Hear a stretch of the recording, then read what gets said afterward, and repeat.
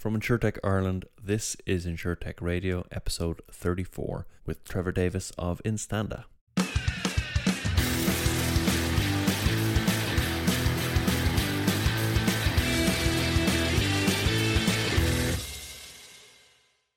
I'm Connor Sweetman, and welcome to InsurTech Radio, the podcast that teaches you about how technology is changing insurance and about the people making it happen.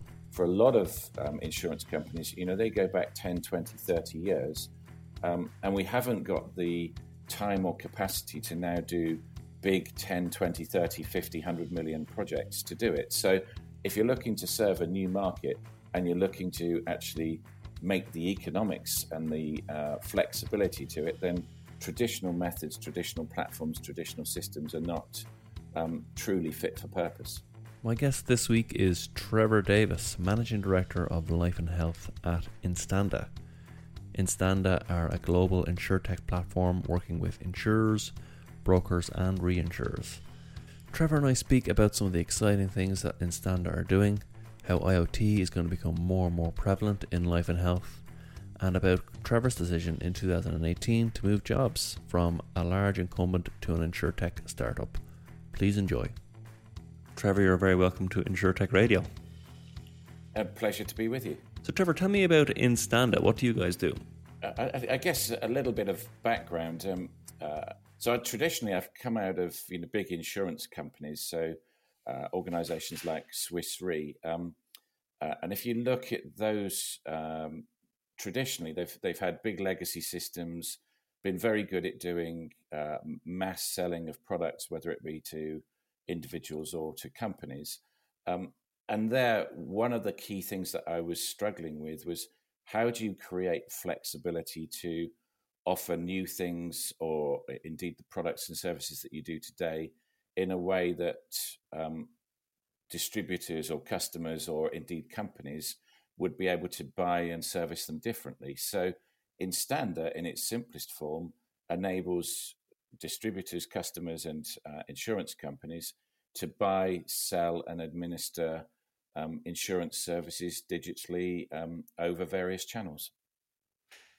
Cool. And you guys are a SaaS platform, is that right? Yeah, the big difference between traditional platforms and ourselves is you'll hear a term no code, low code.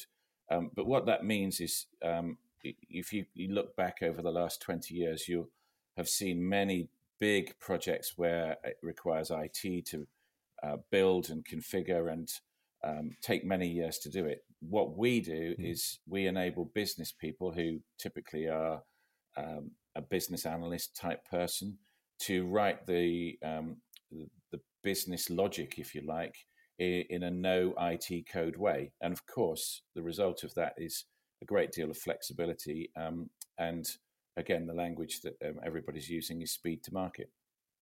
Yeah. And you wrote an article there last, or I think it was within the last month anyway, called Injecting Life into Life and Health Industry. And you touched on that point. And also one of the other points that you touched on, which caught my eye, was you mentioned that one of the blockers to innovation in the life and health industry is what you call a misguided perception of the feasibility of moving forward. And I was wondering if you could just elaborate a little bit on what you meant by that. So what are some of the misconceptions within the industry that might hinder innovation? Well, again, I think if you look at what the insurance industry does very well is it gets its products to a core set of individuals. But if you look at the way that we employ people these days, the gig economy. If you look at sectors of the marketplace, and particularly as we're going through these challenging times, we're seeing that there are sectors who are not able to be served by the insurance industry. So I think one thing is how do you get appropriate products and services to those who've traditionally not been served? And again, there's lots of articles about people in lower income brackets or gig economy people or the changing nature of employment. So I think that's one thing. The second thing is just the basic economics of being able to offer services in a way that is affordable. And the existing infrastructure that is in place, if for a lot of insurance companies, they go back 10, 20, 30 years, and we haven't got the time or capacity to now do big 10, 20, 30, 50, 100 million projects to do it. So if you're looking to serve a new market and you're looking to actually make the economics and the flexibility to it, then traditional methods, traditional platforms, traditional systems are not truly fit for purpose. And what's driving, I suppose, outside of internal constraints? Are there kind of external factors that contribute to that economic element of it? Yes, most definitely. Again, if you go and have a look at, let's say the car industry 20, Mm. 30 years ago, you had a broker who was offering, a to intermediate. Then you went very quickly to the, telephone online, and now we've got the likes of, Go Compare and those kind of organizations. So the ability to actually service the market and how to do it is definitely one factor that is changing. The second factor is how people are offering and what people are offering. And if you look at the likes of Vitality, and indeed, some new organisations coming out, such as ULife, they're actually offering services in a different way using digital technology and what is IoT as the basis for providing the service. So there's a sort of a general trend that has happened in other sectors over the last 10, 20, 30 years. But I think more importantly is people are struggling to understand how I'm being offered a pension, then I'm being offered a savings product, then I'm being offered life insurance, then I'm being offered health insurance. Actually, people's lives don't work in those nice buckets. You've got to a stage where you've got a job and you've got a family, you've got a mortgage. You're going through a period where you're looking after your, parents and grandparents. The life stages don't offer these things in nice buckets. So the change of ability to offer and how it's offered is one big factor, but the actual demand from people and businesses and organizations for not just buying monoline products is definitely forcing everybody to think differently. And can you give me an example of maybe some of the products you've helped develop within Standa that kind of address those new behaviors and ways of purchasing life and health products? That's a fantastic question. So, literally, recently, we've just gone live with a large UK carrier.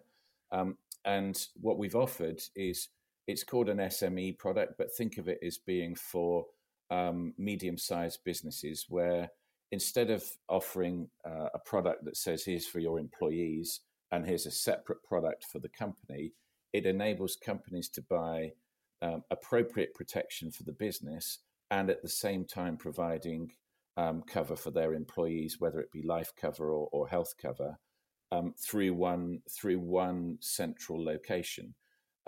Now, the attraction of that for the carrier that we worked with is suddenly it's bringing three or four parts of their business together where they've traditionally been offered separately.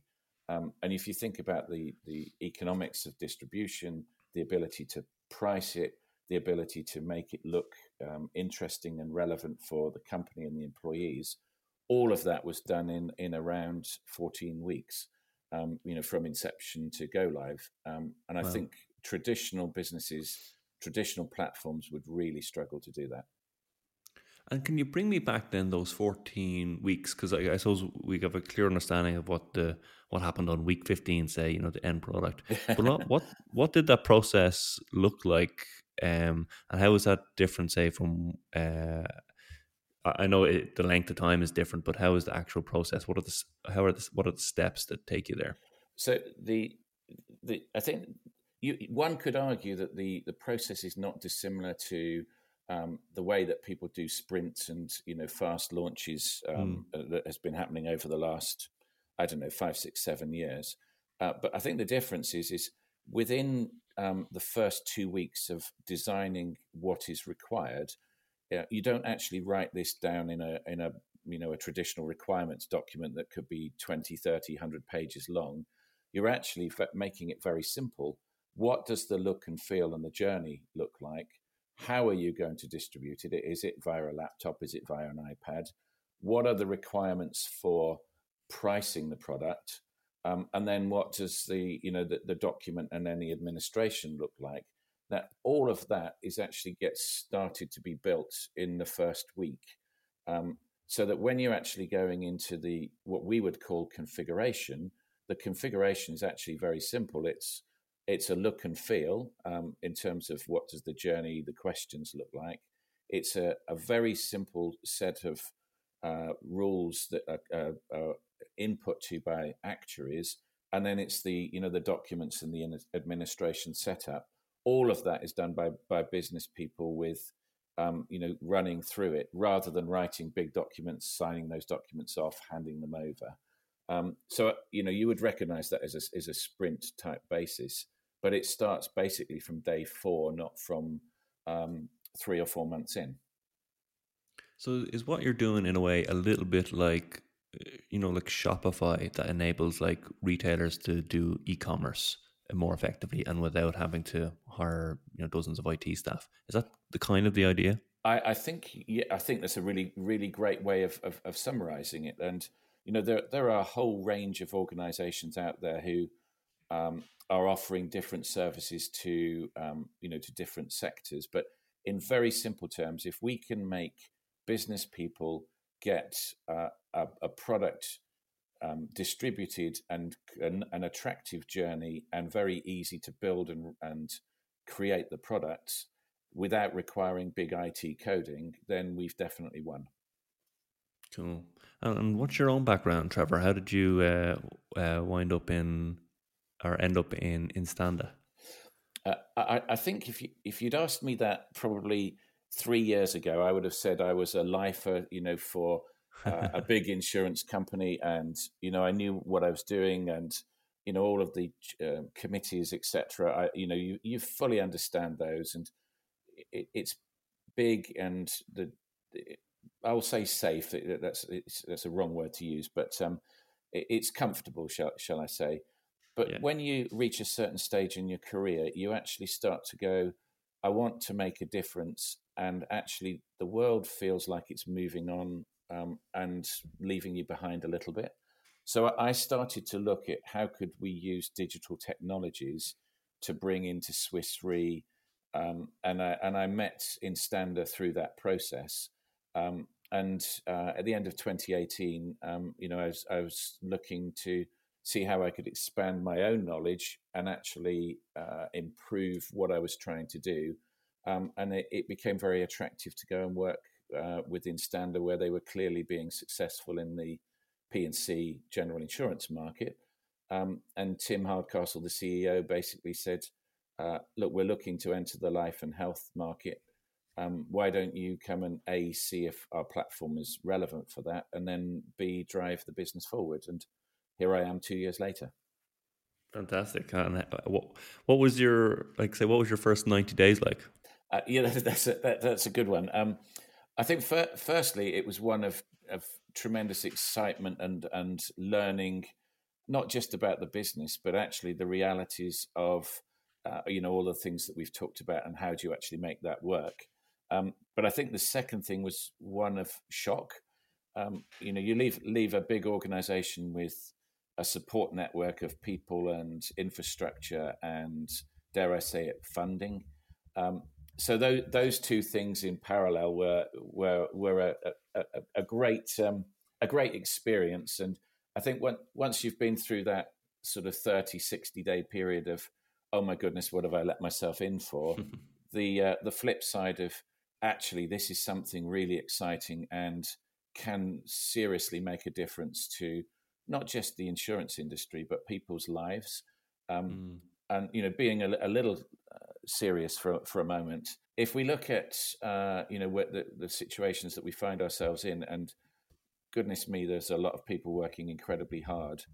If you start to think about what the insurance sector can do going forward, there's a lot of changes that inevitably can come out of how can we provide better services more relevant for them. And the whole concept of a digital platform like Instanders has a potential to really make a difference to people's lives by helping big insurance companies, distribution companies engage with people and and companies in a much more flexible and more relevant way to their lives. And if we can play a small part in that as we come out of this terrible situation, then we'd be very pleased to do that.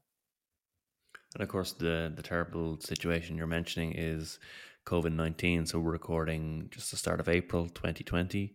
How has your business had to react to COVID-19? I assume a lot of the usual stuff like working from home, but have there been any? I was going to say unexpected surprises, but the whole thing is unexpected and a surprise. But has anything stood out to you the most over the last couple of weeks? Um, well, I think firstly, as in line with most businesses, our number one priority is our colleagues and their families. So it was very much initially about showing what we do on the tin, i.e., making all of the stuff that is cloud based relevant for us to work from home, and I think that was it was a surprise at just how smooth that has gone, albeit Really? in difficult situations. So, genuinely, we've got all of our staff within the space of a day and a half out of office, safely back at home, and then I think the second thing is how do you make sure that services that are relevant for both your employees and indeed your customers. So we were able to very quickly get such things as videos and mental health support for our employees available as quickly as we could. Not saying that people necessarily had problems, but you recognize that this is such a big change that as much support as you can. So I think that the speed with which we were able to do that has surprised me a little bit, but probably shouldn't. I think that the second thing is actually we are definitely engaged now with our partners and existing clients and potential new ones in a much more open way than I think was in the past. And it's going to sound strange, but people are definitely engaging faster, using a whole raft of internet-based tooling for just meetings, but being able to support the existing client base, and indeed, simple engagement of how can we help. And some of that how can we help is just literally show us what you've got, and actually starting for people to think how can that move forward. And in the cases of existing clients, it's crikey, you genuinely are fully up and running and providing a full service for us and our customers, which is the second most important thing that is around. I think as a final thing, we're genuinely starting, in line with a lot of other companies, to think actually it's more than about business, it's about the community. So just simple things like we've got a store of old laptops that you'd look at and you go, oh, I can't do anything with those, but you've got local families who haven't got internet access and haven't got a capability for their children to do online stuff. So we've started to look at things like, well, actually, let's just clean those old laptops, and they might not be the fastest or the quote sexiest, but actually they will provide a useful thing for local schools. And that I think is something that, if we're being honest, we're on a journey of we raised around 20 million a month or so ago of a journey of right, where's our next growth coming from. It's definitely made us pause and think about the local community. It's good timing raising that round when you did. Yes, it's what it's enabled us to do is to to have the certainty over a difficult period for what we're doing. Inevitably, at a point in time when we come out of this, it will go back to, in Speechmark's, business as usual, in the sense of growing the business. And I think the combination of having funding, but also I think organisations will start to look at how they can do things differently, which, at the top of the interview you asked me about, of how will people look to provide services to those who perhaps in the past wouldn't have been able to get insurance. So it's an opportunity, and it gives a little bit of comfort for the next couple of months or so. Yeah, and Howard, because I'm assuming that your customers are relatively big businesses, but I'm wondering, do you use any kind of smaller suppliers that might be struggling a little bit, and what have you heard from them? Most of our, if I'm being honest, we're either partnered with big insurance companies, big distributor companies, or we've got partners with big consulting firms. So I think the answer to your question is less so on the supplier side, but what has been very interesting is we've had a number of startups approach us, and we continue to do so. But actually, the question of how can we support them with their fundraising and their regulatory approvals and all of that. We've actually had a number of startup organisations approach us and actually say, given what you do, you may be able to help us address the questions that the investors and the regulator are asking. So that has actually been a little bit of an eye opener for me personally, and it's not something that I've done an awful lot in the past. But certainly I'm finding talking to a carrier to introduce them to a new startup and a fund, the investors behind it, to give some certainty about the platform, the flexibility and the costs, and helping on that side. So that actually has been an interesting and a positive experience, albeit in very difficult circumstances. Yeah, absolutely. So I was wondering if we could talk about some of the innovations in life and health, and one of the ones I'm personally interested in is the innovations that IoT will bring. And the reason why I'm interested in it is because I'm interested in keeping fit and all that kind of stuff, but I've never purchased like a smartwatch or anything like that because I'm kind of nervous around the data side. Yes. And maybe that's just me. I don't know. But I was just wondering, like, if we project forward, say, 10 years, like, what will the collection of all that data from smartwatches and things like that, what will that have enabled for clients? Well, I think the first thing is you are not unique in being a little nervous about data and use of personal data for insurance purposes. But if you look now, you've got organisations like Vitality who are using, do 1,000 steps and those kind of things, and that's already being used to adjust the premiums for customers in the same way that black boxes has been used now for 5 or so years for cars. So I think that general trend will continue.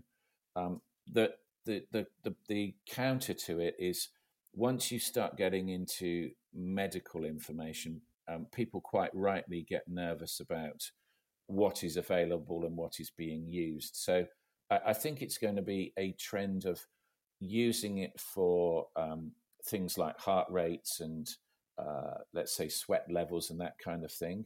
I think where there will be a natural tension between the ability of the technology to collect data and people's reluctance to actually make that available is once you start getting into sort of more genetic type background of information. So the trend will continue. It will definitely move like the black box side of things. And in countries like Japan and Asia, where people are more comfortable using mobile phones and that kind of technology, that's already happening. Really? Yes. So, but I think where the immediate change is going to happen is we traditionally buy insurance in a block. So I'll buy insurance for a year, or a life product for a term of, say, 10 years or whatever. I think people are already starting to look into subscription models and turn on, turn off. So if you take your travel insurance, you don't necessarily buy a 12-month travel insurance package now. You might buy it for 2 days or a week or whatever. Mm.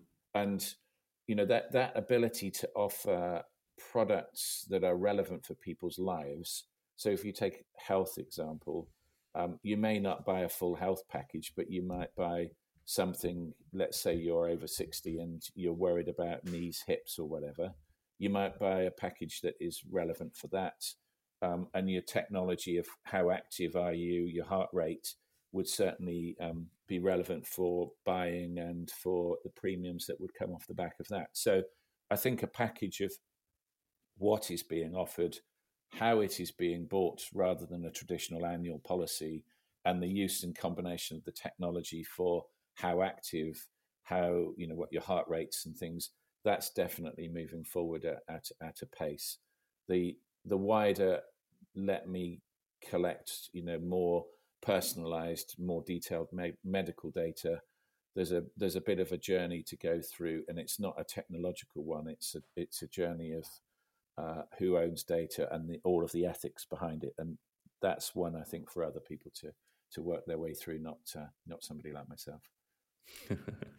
And so, like, as someone who's been in the life and health industry for a couple of years, what are some of the practices that we just take as normal that we'll be looking back on and thinking this is just totally arcane? How did we ever work like this? Like, have you ever thought about that? Oh, that's an interesting question. I think the whole idea of I buy a policy once a year, and we make it very difficult with, here's a long list of questions, and you may or may not get the policy, and then when you want to make a claim, you phone somebody up and you get a reference number, and that takes you to somebody else. I think that whole unattractive process will definitely move away. I mean, you when you buy a book on online anymore, you never thought of right, I'll place an order, I'll get a receipt, and then I'll go and pick it up from somewhere. It might get delivered 5 days later. We don't even think about it anymore. We click, we order, we buy, it turns up. And I think a lot of the insurance sector will move down that route. And if you look at car insurance, house insurance, even things like changing your gas and electricity and combining that with an insurance package, I think that whole process of buying and servicing is archaic, and will definitely get smoother as we go forward. I think the second thing is this concept of the same thing for everyone. So here's a life insurance, and if you're 20 or you're 60, it's the same thing. And That's a good point. health insurance. If I'm 25 to 35, what am I worried about? I'm worried about I'm going to fall over playing football and break a leg or something. If I'm 65, 75, my mother is a classic example. Cataracts. She's worried about cataracts, her knees and hips. So this one size fits all. I think we will definitely see that change. And I think the final thing I would say is the parlance at the moment is affinity groups, but people underestimate the power that they have when they're in a society, or the army and the navy. They have very different needs than the rest of us who are operating in day-to-day life. So this concept of groups having power to require specific solutions, I think the sector itself is already looking at that, but that is something that will move as we go forward. And people who are working in the gig economy or employed in different ways, that's definitely a area that will require different solutions, and I think the sector will move to doing that. Cool. I thought we might finish up with just a question about some things that you're working on right now. So, like, what are some of the opportunities that you're looking at that you're most excited about? So I think for myself, they fit into three. One is very much around startups and getting them going, and we talked about that. At the other end is working with companies and small, medium businesses of how do you actually now make that whole process of servicing the company and employees in a much more seamless and integrated way. And I've already mentioned to you a big organization that we've just gone live for a small medium enterprise solution.